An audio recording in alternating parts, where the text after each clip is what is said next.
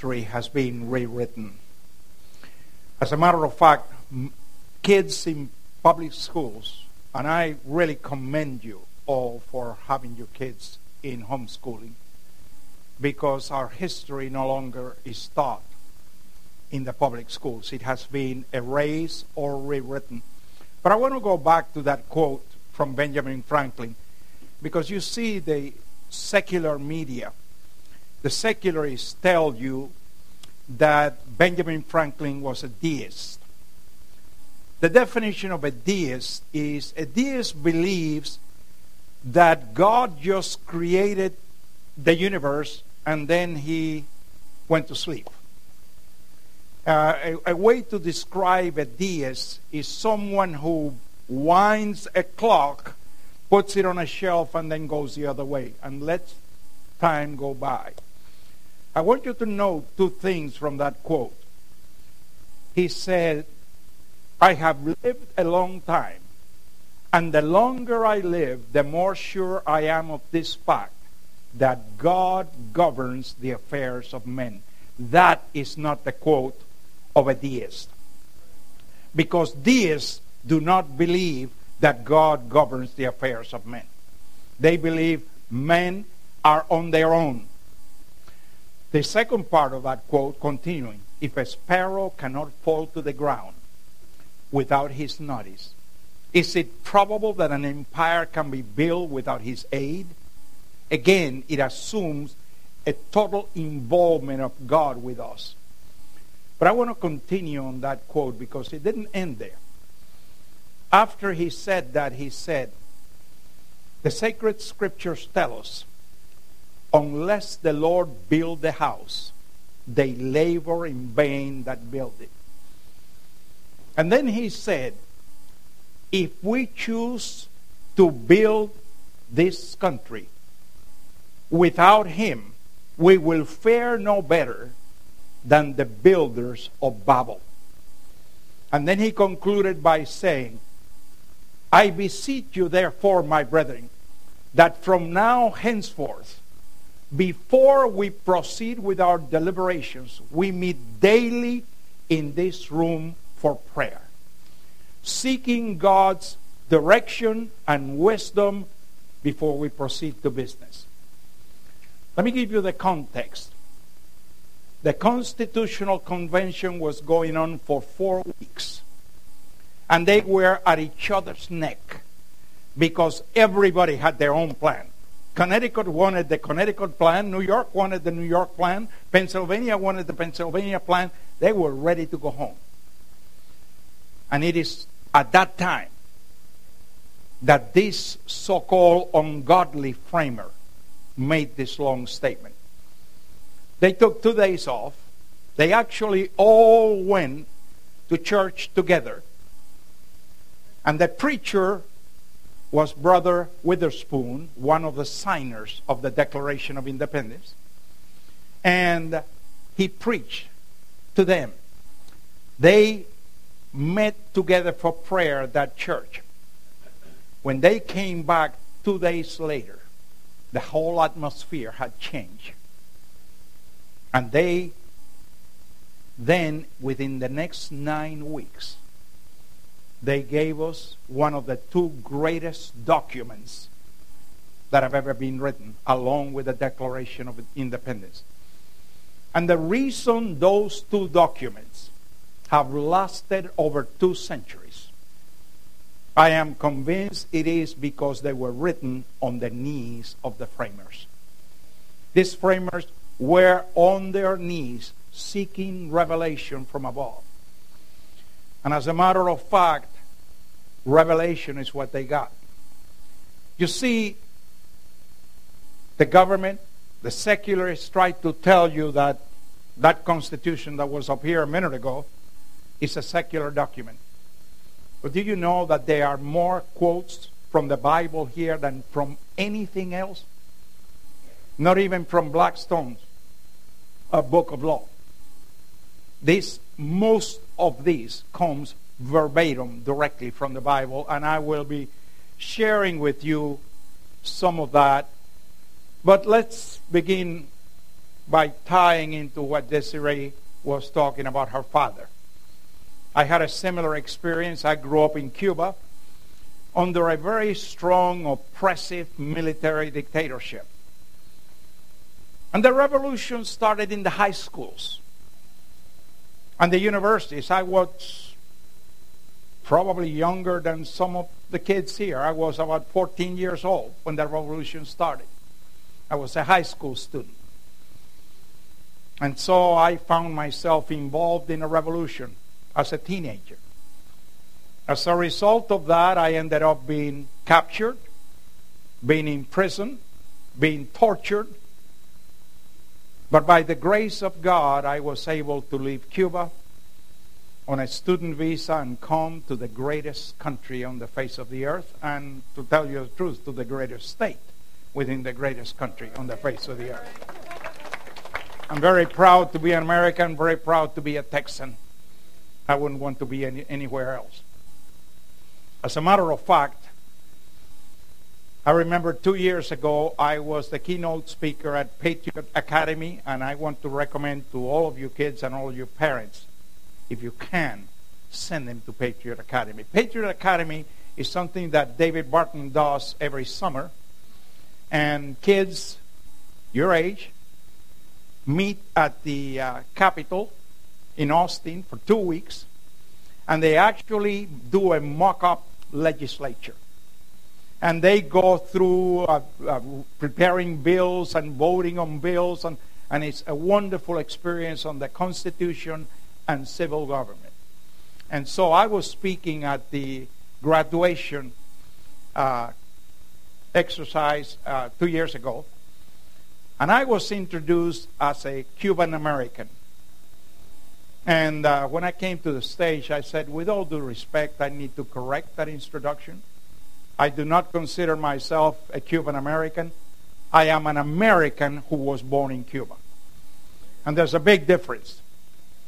You see, one of the things that we have going on in America today is trying to divide everybody. That's what's behind all these hyphenated Americans. And I'll talk a little bit about that in a minute. But anyway, one of the problems that we are having in America, and I come across people all the time that tell me, oh, we could never lose our freedoms here. We are losing our freedoms here. The difference is here is happening a little bit at a time. I saw my freedoms disappear overnight. Here is happening a little bit at a time, and we have become complacent. It's like the old story of the frog. You throw a frog in a pot of hot water, that frog's going to jump right out. But you put a frog in a pot of cold water and put it on the stove, and that water's warming up a little bit at a time. That frog is comfortable. That frog is complacent. And you can boil that frog to death. And just like that, we are being boiled to death by our complacency. Now, I want to address the kids that are here today, and I want to say to you, first of all, thank you for being here. We need more and more people your age to be involved. But I want to tell you something that may shock you. We are in a battle for the future of America. And I want to tell you something. If we lose that battle, you will not have a future. That's how important it is. And I want you parents to listen to this too. Our complacency could cost us the future of our children and grandchildren. It is important. America is worth saving. This is the greatest country on the face of the earth. You know, this is a very, very unique country. Do you realize that this is the only country on the face of the earth that was founded on the Word of God? Not even Israel. Because when Abraham or Abraham came to the promised land, there was no such thing as the Word of God. This country was founded by men and women seeking the freedom to worship God. What a heritage. But you know, even them, when those settlers first arrived, they decided to try a communist experiment. They basically said, all right, we have all this land before us. Let us all work the land together, and we will share in what the land produces. That experiment was a total failure. They almost starved to death. What happened is the strong ones got upset because the weak ones didn't accomplish as much as they did. So after a while they said, well, I'm not going to be dumb. I'm going to do less work. And that's what happens when you have a communist situation. Nobody worked. They almost starved to death. As a matter of fact, some of them did starve to death. But they were smart enough and flexible enough that by the second year they said, this didn't work. I'll tell you what, let everyone take your own plot of land. You work the land, you feed your family. And the free enterprise system was born in America the second year of its existence. Now, the question is, if we tried it 400 years ago and it failed, why would we be dumb enough to try it again? Scary, isn't it? But anyway, let's move forward 200 years. And now we are at the time of the Great Awakening, Second Great Awakening, and then the Revolution. And they are intertwined. They're very intertwined. And again, what I'm going to tell you is not in the history books. You may have heard it because of your homeschooling. But it was preachers that were at the forefront of the revolution. If we look at the Declaration of Independence, which is probably also in this booklet, in the front of the back, the one I have has the Declaration and the Constitution. You look at the Declaration of Independence, you find a series of grievances against King George. Did you know that each and every one of those grievances were preached from the pulpits of America before they were written on the Declaration? It was preachers from the pulpit calling out King George for the atrocities that the British were perpetrating upon the American people. As a matter of fact, my friend David Barton says, you could really consider the Declaration as a series of sermon summaries. Each and every one of those grievances were sermons, were preached by pastors from the pulpit. The question is, where are those pastors today? You know where they are? Hiding behind their pulpits, hiding behind their tax exemption, scared to death of losing people and consequently losing income. Very concerned about being politically correct. Well, it is about time that pastors and Christians in general are more concerned about being biblically correct than being politically correct. So, as a matter of fact, let me ask you a trivia question. Do you know where Paul Revere was going when he made his famous ride? The British are coming, the British are coming. He was going to the home of a pastor. A pastor by the name of Jonas Clark. At the home of Jonas Clark were two of the patriots, John Hancock and Samuel Adams. Of course, you know what was our first battle for independence, right? The Battle of Lexington. But did you know that Pastor Jonas Clark was at the forefront of the Battle of Lexington. And you know that it was the men from his congregation fighting with him in the Battle of Lexington. As a matter of fact, it was so interesting. Because you see, these were men of honor. Men of honor. As the British were coming, Pastor Clark and his men could not fire first because they didn't want to be the aggressors. So they stood there until the British fired. And over a dozen men fell dead before they returned fire.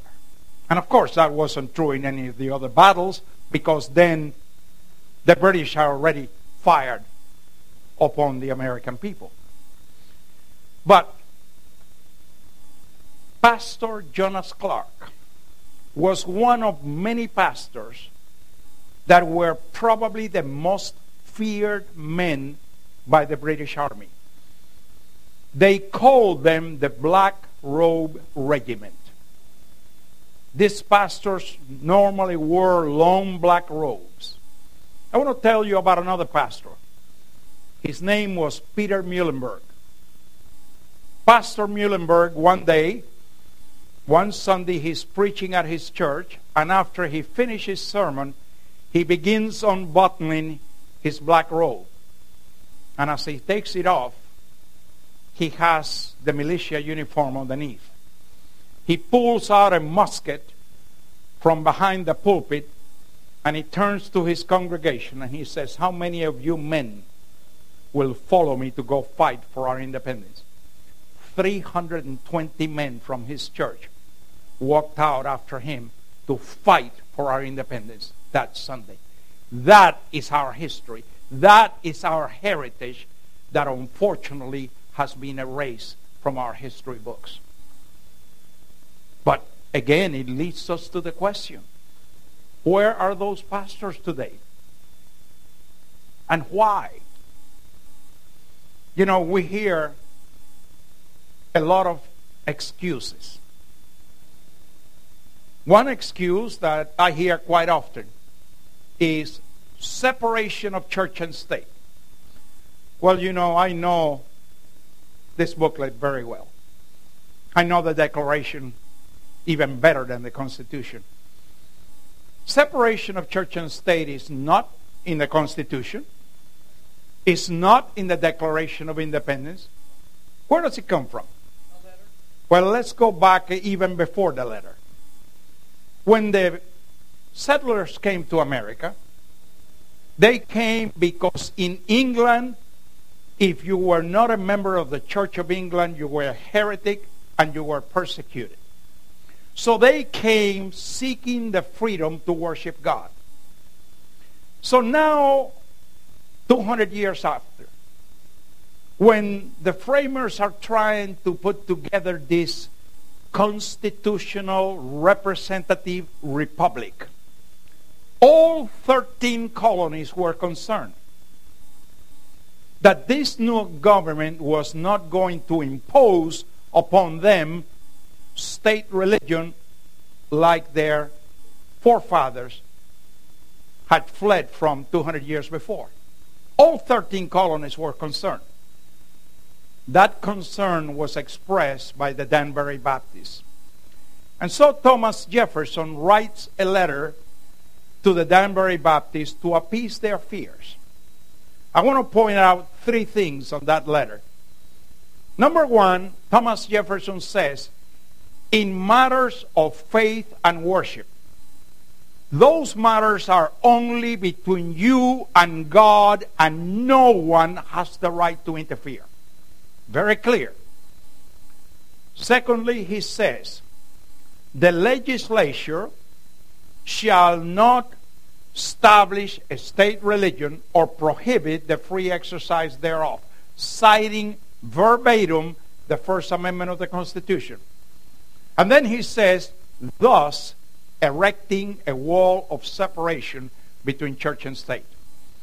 When you look at those three statements in context, it is absolutely obvious that Jefferson was talking about a one-way wall. A one-way wall to keep government from imposing a state religion upon the people.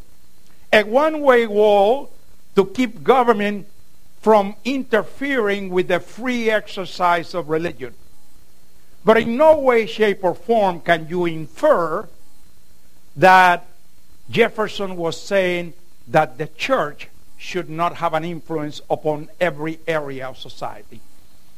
As a matter of fact, the Bible tells us exactly the opposite. The Word of God says, occupy till he comes. Occupy is a military term. You occupy after you take the top of the hill. You never occupy the valley because you get clobbered in the valley. First you conquer the hill and then you occupy the hill. So you occupy from a position of victory.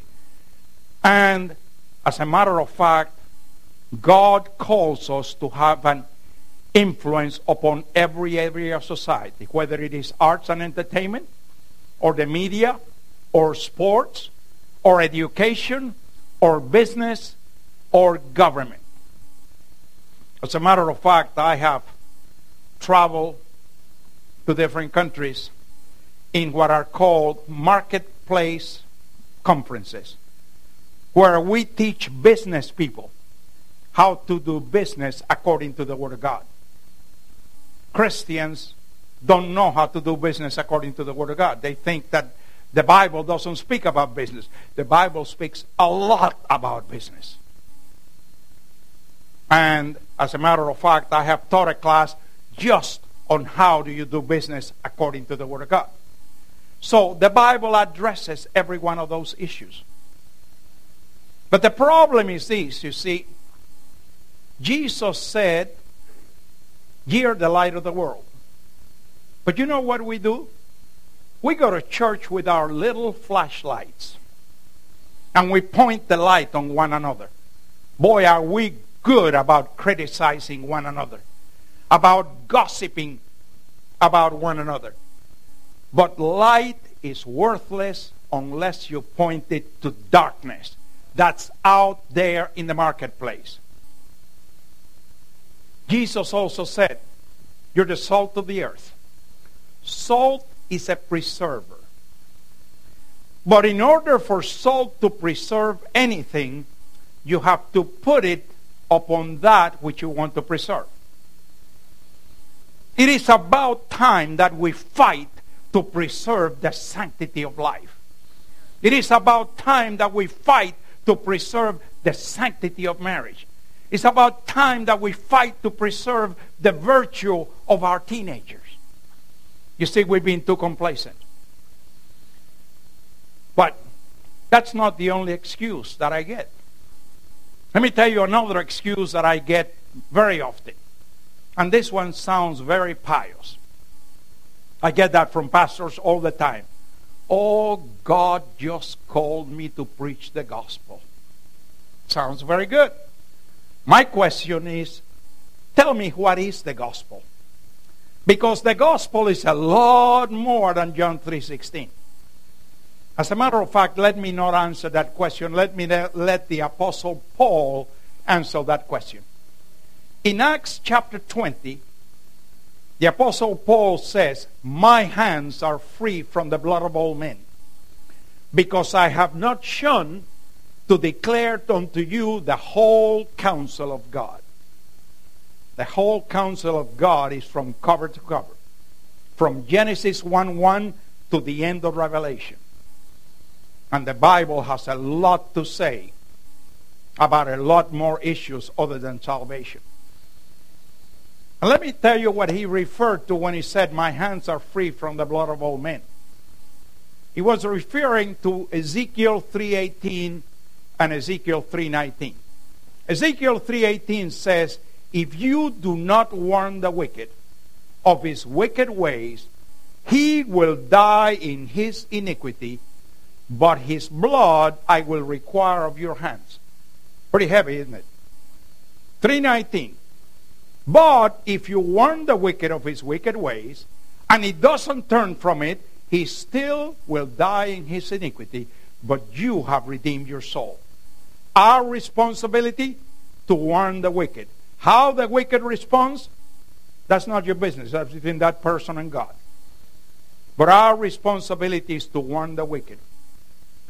Proverbs chapter 17, verse 15 says this: He who justifies the wicked, or he that condemns the just, both of them are an abomination to the Lord. Let me ask you a question. If you are silent, are you not justifying the wicked? Silence is not an option. Bonhoeffer said, silence in the face of evil is evil itself. You know, there was another pastor in Nazi Germany. Besides Bonhoeffer, his name was Martin Niemöller. And Martin Niemöller said one time, first they came for the socialists. And I did not speak out because I was not a socialist. Then they came for the trade unionists. And I did not speak out because I was not a trade unionist. Then they came for the Jews. And I did not speak out because I was not a Jew. Finally, they came for me. And there was no one left to speak on my behalf. Silence is not an option. Let me tell you about another story about Pastor Niemöller. Pastor Niemöller was arrested one evening. And they took him to prison and they threw him in the holding tank. A cell with all the drunks that had been picked up that night. Martin Niemöller was a Lutheran pastor. So he wore this black garb with the pastoral collar. And he's out there in the holding tank. In the morning, a Lutheran chaplain dressed just like Niemöller walks in.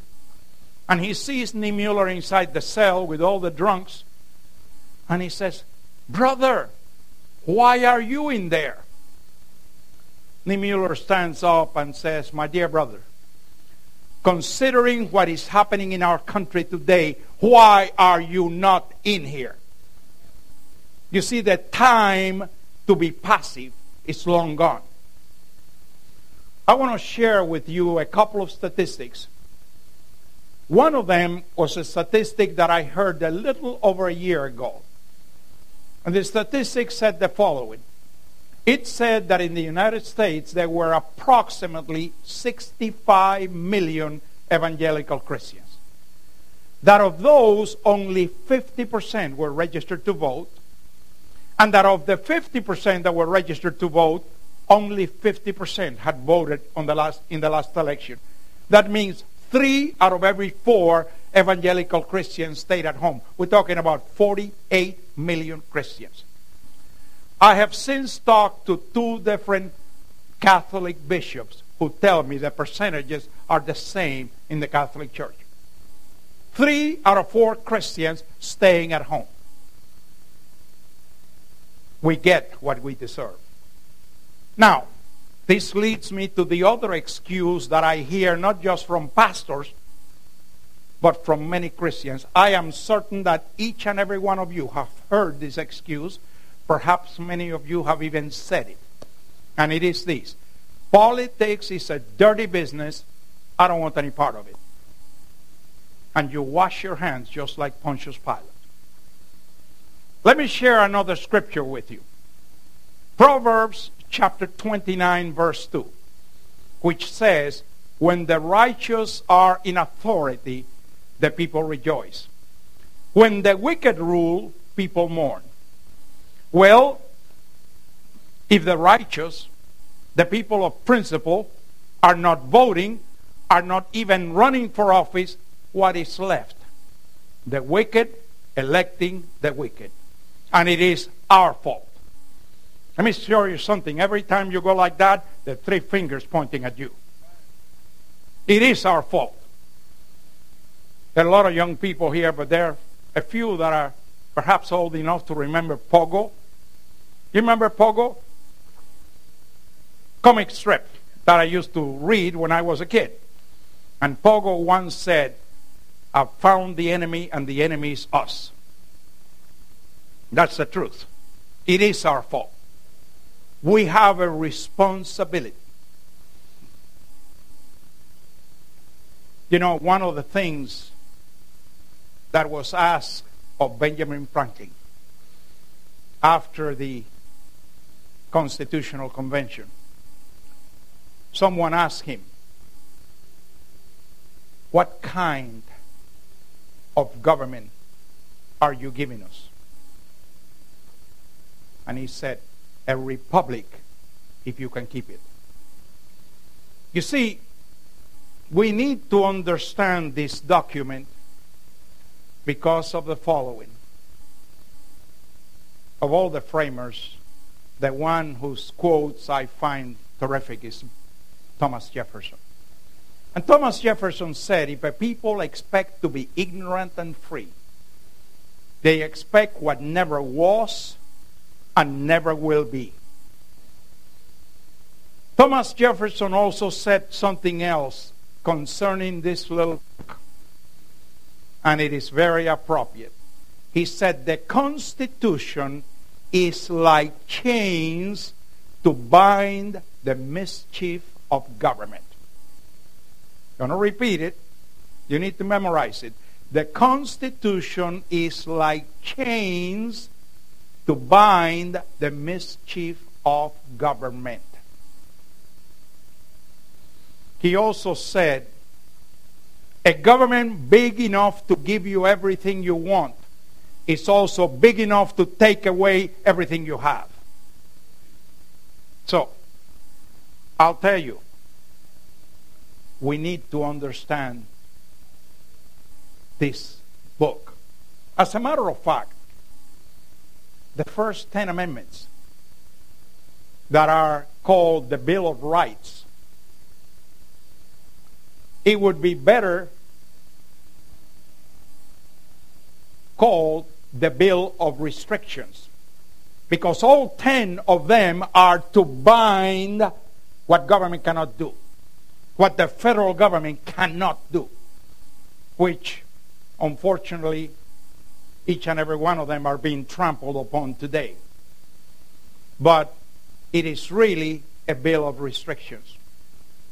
Let me share something with you for those of you that perhaps think that this is not tied to the Constitution. Did you know that the Bible tells you exactly who to vote for? The Bible tells you exactly how to vet a candidate. Let me put it in context. Moses has just crossed the Red Sea. And now Moses is in the wilderness trying to govern 1 million people. And Moses is going bananas. And here comes his father-in-law, Jethro. And his father-in-law says, Moses, what you're doing is not good. And in Exodus 18:21, God speaks to Moses through Jethro. And he says, you select from among the people. Now note that God doesn't say, I will appoint. No. You select, which is the same as you elect. You select from among the people. And then he gives 4 qualifications. Able men, such as fear God, men of truth, hating covetousness. I'm going to repeat him. You need to memorize them. That's how you vet a candidate. Able men, such as fear God, men of truth, hating covetousness. Let's define those terms. Able men. And women, of course. What does that mean? That means elect people who are capable of doing the job. Stop electing the village idiot. Number 2, such as fear God. Well, what does it mean to fear God? Well, if you fear God, you obey God's precepts. In America, we call that a Judeo-Christian ethic. What is a Judeo-Christian ethic? First of all, it's a moral code of conduct. Then it's honesty, integrity, hard work, individual responsibility, the rule of law, and yes, free enterprise and limited government. And the Bible has a lot to say about all of these. Able men, such as fear God. Number 3, men of truth. Let me ask you, aren't you tired of men and women of lies in government? I mean, they tell you one lie to cover up the previous lie. Whether it is Benghazi or the IRS or the NSA or whatever, it's all lies upon lies upon lies. It is about time that we have men and women of truth running our government. But you know, that third one is easy to correct. Let me ask you a question. Have you ever had a candidate for public office tell you all the wonderful things they're going to do, all these wonderful promises, only to get into office and do exactly the opposite? Any of you had that experience? Well, as I said, that's easy to correct. Stop listening to their rhetoric and start looking at their record. They all have a record. Don't listen to what they say. Look at what they've done. Jesus put it this way: ye shall know them by their fruit. Check the fruit. You know, today with the internet, very easy to find the record. They can't hide from the record. But it's even better than that, because dozens of Christian organizations put out voters' guides that tell you exactly how every candidate has voted in the past. So able men, such as fear God, men of truth. Number 4, hating covetousness. Now, covetousness in government is not primarily about money. It is primarily about power and control. These politicians covet power, and they covet the control that that power gives them over we the people. That's why we have politicians in Washington that have been there for 30 years, and they want to be there another 20. They do not want to relinquish that power. So able men, such as fear God, men of truth, hating covetousness. And it continues, and it says, and set them up as rulers of thousands, rulers of hundreds, rulers of 50s, rulers of 10. So what do you have? You have Moses, rulers of thousands, rulers of hundreds, rulers of 50s, rulers of 10. That is equivalent to federal government, state government, county government, local government. Verse 22. And only take up to Moses, that is to the federal government, matters of grave importance. Everything else you handle yourself at the local level. That is Article 1, Section 8 of the Constitution. That's the 9th Amendment, and that's the 10th Amendment. Any of you kids know what Article 1, Section 8 of the Constitution says? That is called the enumerated powers of Congress. Article 1, Section 8 of the Constitution lists 18 powers that Congress have the authority to be involved in. If it's not there, federal government's got no business being involved there. Let me give you a couple of examples. Education is not in Article 1, Section 8. And you, more than anybody else, should know. Does it make any sense that a bunch of unelected bureaucrats in Washington, D.C. will tell us how to educate our children and grandchildren? No. That needs to be at the local level. If anything, with the local school board, parents and teachers. That's why homeschooling is exploding around the country. Because more and more and more parents are saying, I am not going to have my children exposed with the garbage that Common Core is promoting. But according to Article 1, Section 8 of the Constitution, the Department of Education is unconstitutional. We should get rid of it. Now, let me tell you another word that is not in Article 1, Section 8. It is the word environment. Nowhere in Article 1, Section 8. Do you realize that we have enough oil and gas in this country to be totally energy independent? The only reason we are not doing more, and as a matter of fact, the only place we're doing anything in oil and gas exploration is on private lands, because there are two agencies of the federal government that are doing all they can to thwart any oil exploration. And that is the EPA and the Endangered Species Act. They're the two government agencies that are doing the most to destroy our economy.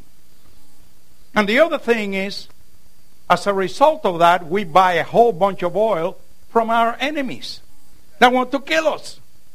Now, isn't that crazy? Especially when we got plenty of it here. But, you see, remember that quote that I shared with you from Jefferson? If a people expect to be ignorant and free, they expect what never was and never will be. Hosea 4:6 says it another way. It says, my people perish for lack of knowledge. See, it behooves us to know the truth. Because Jesus told us in John 8:32 that the truth will set you free. But if you don't know the truth, it's not going to set you free. So it is important that we know the truth of this document. You know, let me tell you how revolutionary the Constitution was. Before this document, every government around the world, for millennia, the model was authority flows from God to the government to the people. Every government around the world had that model. Authority flows from God to the government to the people. And every government was ruled by either a tyrant or a monarch that exerted total influence upon the people, and the people were serfs of that government. Even in the Old Testament. If you read the book of 1 Samuel, the people came to the prophet Samuel saying, we want the king like all the heathen nations have. And God said to Samuel, Samuel, they are not rejecting you. They are rejecting me.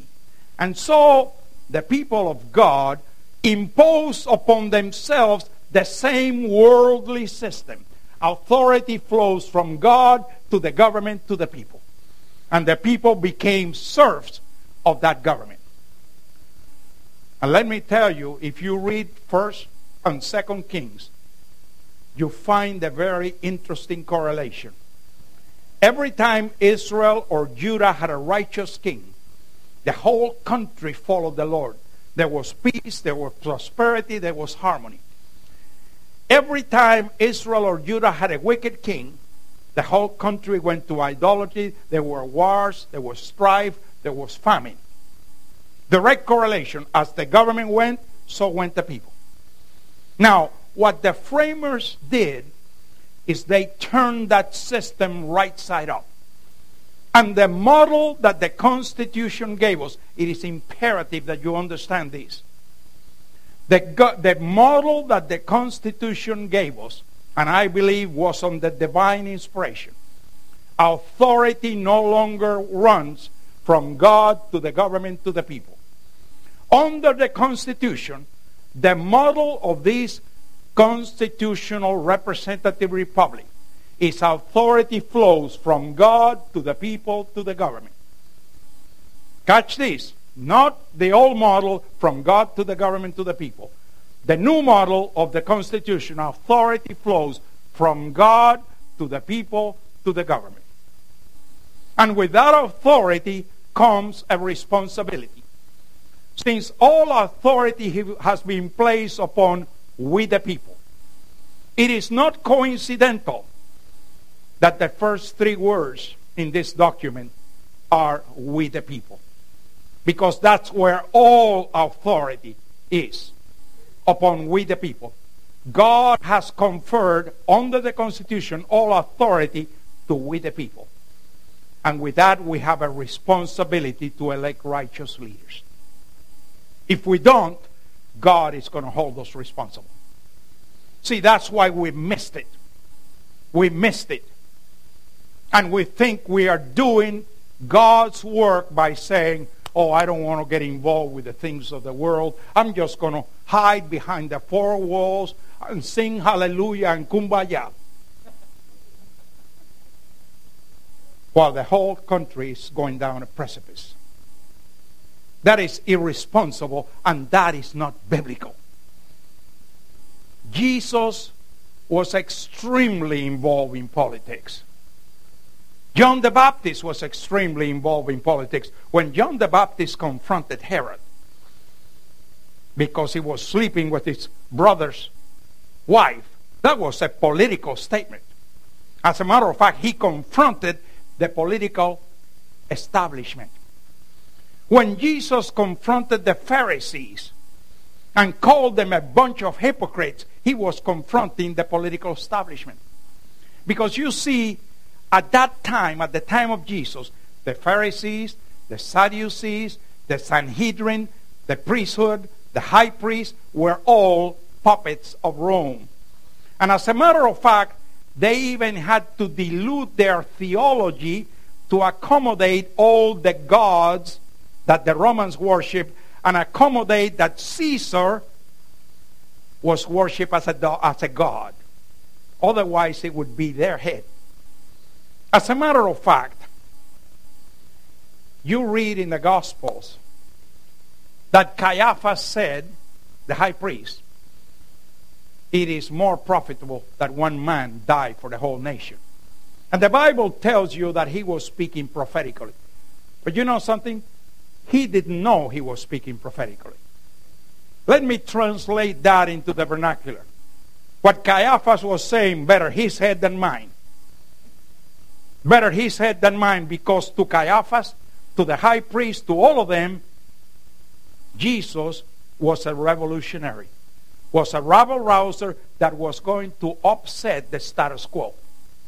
And they were going to lose their position of power. That's why they hated Jesus. It wasn't because of theology. It was because of politics. Because they saw Jesus as a threat to their establishment. Even the king was appointed by the Caesar. So they were all puppets of Rome.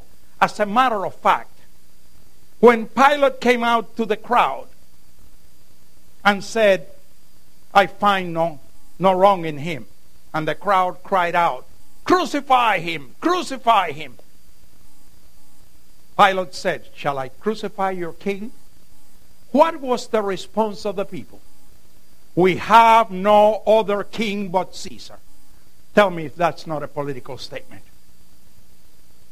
They denied the Christ because of allegiance to a political establishment.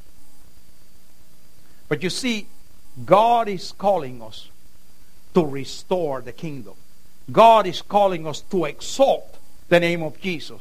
How is the name of Jesus being exalted when a valedictorian in high school is going to say in speech and he says, well, praise Jesus, and they cut his microphone off.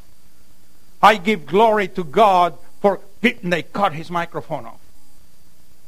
How is it that God is being exalted when just this last month a little girl in a class sneezed and another little girl didn't even say God bless you. She just said bless you. And she got expelled.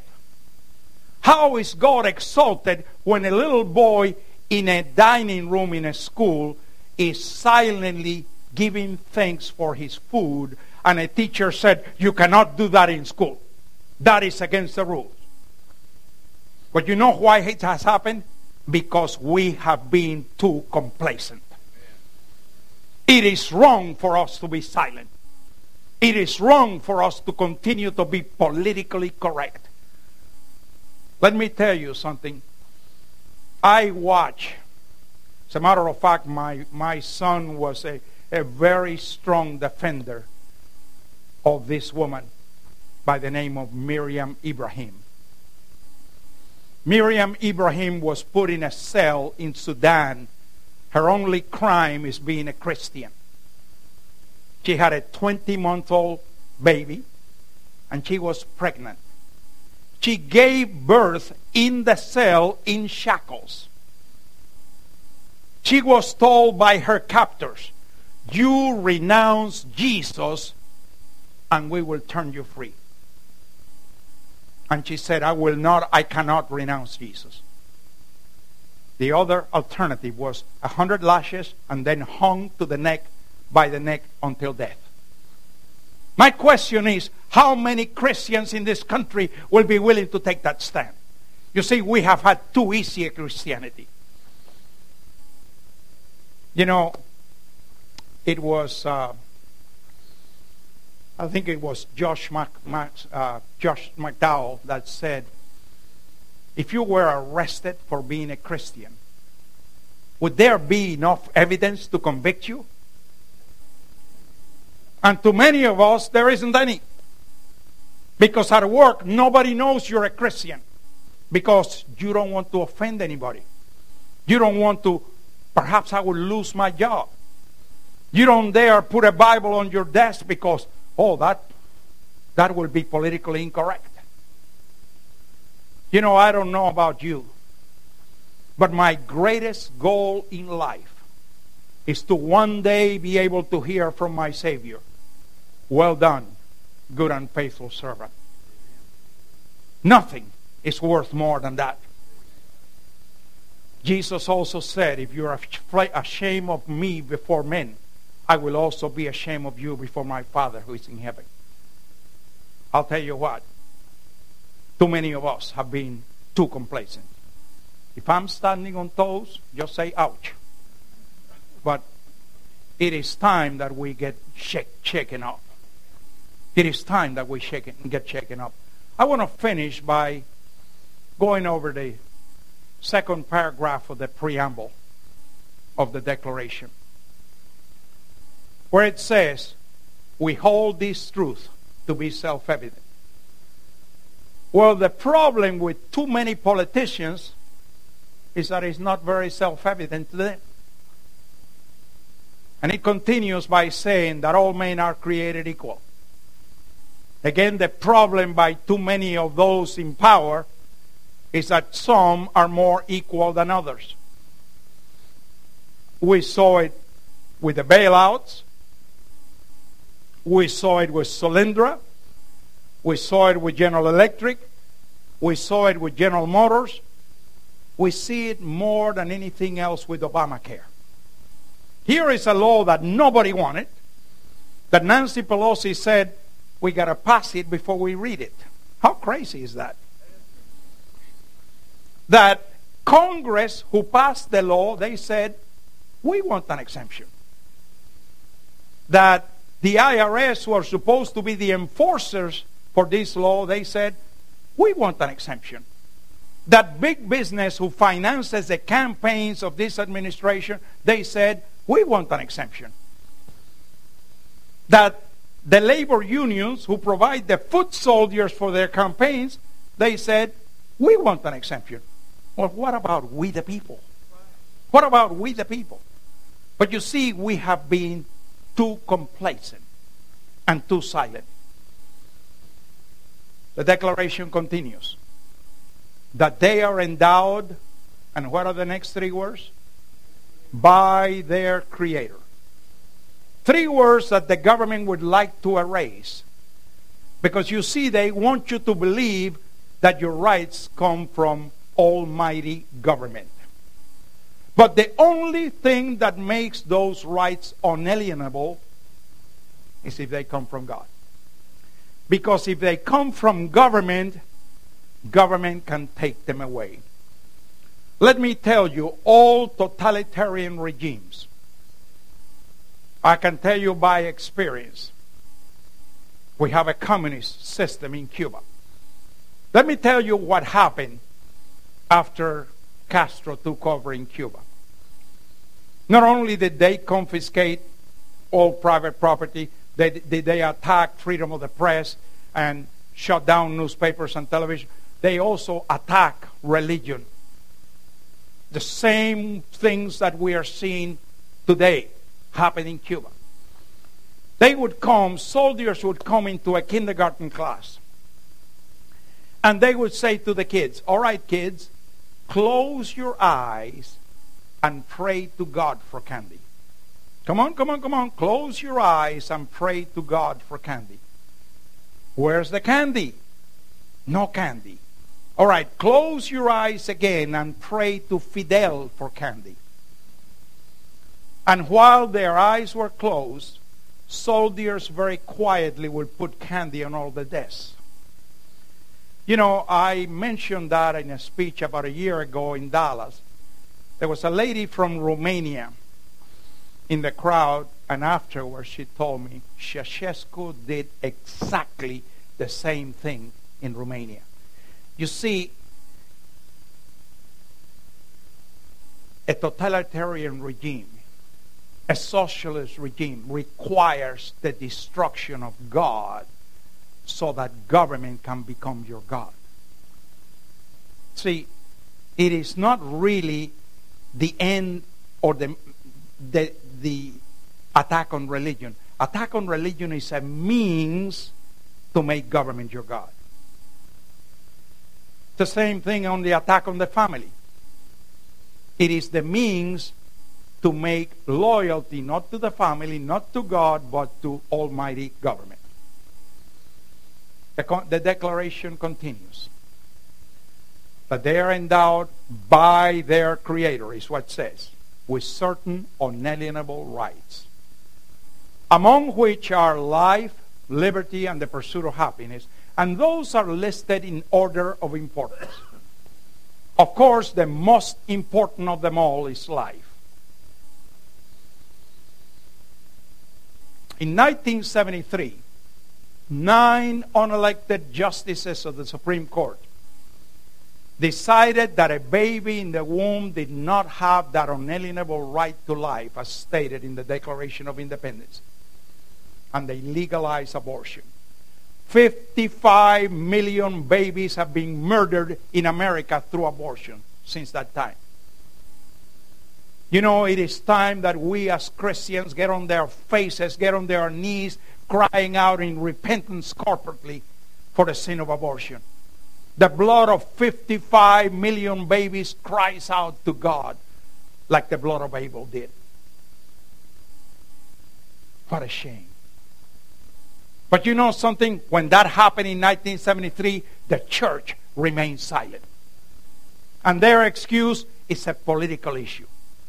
10 years before, 1962, the Supreme Court took out prayer from schools. Again, the church remained silent. It's a political issue, is what they said. 1963, they banned the Bible from all schools. Again, the church remains silent. It's a political issue. How can you call prayer a political issue? How can you call the reading of the Bible a political issue? But let me give you a little bit of background on that decision, because that's very interesting. 120 years before, in 1844, before I say that, let me say something else. Did you know that the very first Bible that was printed in America was printed under the auspices of Congress? And it was printed to be the primary textbook in primary school, in high schools, and in universities.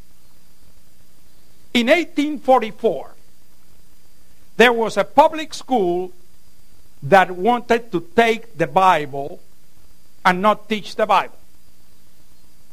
That case came to the Supreme Court. The Supreme Court says, if you want to not teach the Bible, that's your prerogative, but we will not fund you. We will not fund any public school that does not teach the Bible. How far can we come? Now, 120 years later, 1963, the Supreme Court struck down the Bible. And you know what the reasoning they gave for banning the Bible was? An opinion from a psychologist that said if children read the New Testament without someone explaining it to them, it can cause brain damage. I think the 9th Supreme Court Justice has had brain damage. But again, the shameful thing is the church remains silent. You see, we can't remain silent anymore. Do you think that honors God? Do you think God is pleased with our silence? No, absolutely not. You know, the prophet Jeremiah put it this way: false prophets preaching peace, peace when there is no peace, tickling men's ears. It's an abomination before God, and it's happening in the pulpits of America. We need many preachers to come to repentance and to preach the whole counsel of God. As a matter of fact, in the last 12 months, I have done 37 pastors' conferences. I'll be doing 4 more next week. And the reason I'm doing this is because after I heard the statistics that I shared with you, and I came home and I was in my quiet time with the Lord, what I felt the Lord saying to me was, if there's one group of people that can be blamed for what's happening in America, it is the pastors. Because I've been too passive. And the Lord took me to Ezekiel 3:17, which says, Son of man, I call you as a watchman on the wall to do 2 things: to hear from me and to warn the people. And what I heard that was a mandate that God gave me, well, go tell my pastors to go warn my people. There are 4 things that I tell pastors, and I want to ask each and every one of you to go tell your pastor at your church. Number 1, set up a voter registration table in the lobby of your church. Every church in America should have a voter registration table in their lobby every Sunday. Now, they may come back to you and say, that's a political issue. Your response, no, it is not a political issue. It's our civic responsibility. Voter registration is not partisan, but you cannot vote if you're not registered to vote. And the deadline is October the 6th. You have to be registered a month before election. The deadline is October. We only got a couple of Sundays, 2, maybe 3 Sundays. Number 2, encourage your pastor to preach about the biblical answers to the social issues that are happening in America. You know, George Barna, who does a lot of surveys among Christians, 2 weeks ago he did a survey. He asked a series of pastors 2 questions. Question number 1, do you believe that the Bible addresses all the social and political issues that are happening in America today? 90% said yes. Question number 2, do you preach on what the Bible has to say about those issues? Only 10% said yes. That means 80% are doing it not because of ignorance, because of fear. Fear of losing people, fear of losing income, fear of offending somebody, fear of being politically incorrect. But as I said before, it's about time that we become biblically correct. Step number 3, encourage your pastor. And by the way, you can't ask the pastor to do this. You volunteer to go sit at that table. You go volunteer to go get the voter registration card and get yourself registered to be a voter registered. And also to get voters' guides. There are dozens of Christian organizations that provide free voters' guides that vet every candidate and tell you how they voted, not promoting anybody, just gives you a list of all candidates in any party and how they have voted in all these different issues. And number 4, encourage your pastor from the pulpit not to make an idiotic statement like, it doesn't make any difference who you vote for, just go out there and vote. That's stupid. It makes a lot of difference who you vote for. Encourage your pastor to encourage the congregation. Vote for men and women that uphold biblical principles. It behooves us to vote for people of integrity, for people that uphold the principles of the Word of God. If we do that, we will take this country back. Now, let me continue with the declaration. Life, as I said at the beginning, destructive. At the end, this so-called healthcare system today, if you look around the world, any country that has socialized medicine, delays on medical care, especially for the elderly, anywhere from 12 to 24 months. What makes you happy is think that it was going to be different in America. As a matter of fact, it's already happening. Look at the veterans that have died because of denied care by the VA hospitals. Men and women that put their lives on the line to defend our liberty, to defend our country. This is shameful. But let me tell you one more thing about life. Do you know that the Second Amendment is not what gives you the right to keep and bear arms? Let me repeat it. The Second Amendment is not what gives you the right to keep and bear arms. What does it say? The right to keep and bear arms shall not be infringed upon. Second Amendment assumes you already have that right because that is inherent in that unalienable right to life. If you have an unalienable right to life, you have the right to defend your life and defend the life of your loved ones. Now, second most important is liberty. Because if you have no liberty, you're a slave. And if you have a slave, you cannot pursue happiness. The next sentence says that to secure these rights, governments are instituted. That is, to protect those rights, not to trample upon those rights. Next statement. Government derives its just powers by the consent of the governed. Who are the governed? We are. It's okay if you answer me. We are. Now, when did we give the government the consent to keep taking away all our liberty? But I'll tell you what. The solution is in the next sentence. The next sentence says, when government ceases to work towards these ends, it is our right, and I believe it is our duty, to remove that government and replace it with another government. And we have an unprecedented opportunity to do that this November. But we cannot do that if we stay at home. We could not do that if we say, I'm just one person, one vote doesn't make any difference. It makes a lot of difference. So it is our responsibility to vote for righteous men and women, to vote for righteous leaders. Just think about that. If 48 million, just the evangelical Christians, 5% of that is 2.5 million. 2.5 million people go to the polls. It'll change the outcome of every election. It is our responsibility to vote for righteous leaders. I'm going to repeat again Proverbs 29:2. When the righteous are in authority, the people rejoice. When the wicked rule, people mourn. If the righteous are not voting, if the righteous are not running for office, as I said before, it only leaves the wicked electing the wicked. I want to say something to the young people. You notice I quoted a lot of scripture. I never opened the Bible. Let me tell you, Psalms 119 says, Thy word have I hidden in my heart that I may not sin against thee.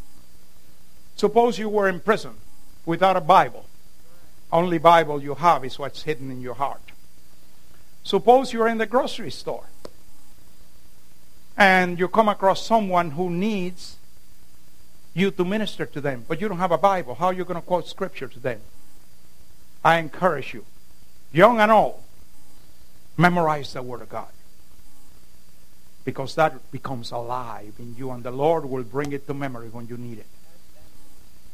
I want to finish with the very last words of the Declaration of Independence, where those framers said, relying upon the protection of divine providence, we mutually pledge to each other our lives, our fortunes, and our sacred honor.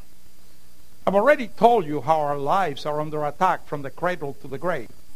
Our fortunes, let me tell you, the government is taking more and more money out in taxation and in regulation so they can take our lives. They can take our fortunes, but no one can take our honor. No one can take our honor. I want us to stand, please. And I want us to do something. I want us to make a covenant to one another before God. I want us to repeat this covenant as a covenant to one another before God. I'm going to repeat it one statement at a time. I want you to repeat it to one another. Get in pairs, facing one another. If there's a straggler, just make a pair of 3. I'm going to repeat it one statement at a time. You repeat it from the heart, relying upon the protection of divine providence. I don't hear much heart there. Let's try it again. Let's try it again. Relying upon the protection of divine providence. We mutually pledge to each other our lives, our fortunes, and our sacred honor to do all we can to exalt the name of Jesus Christ in America. To do all we can to restore righteousness to America. To make America again that shining city on a hill to the glory of God. Thank you. God bless you. God bless America. God bless Texas.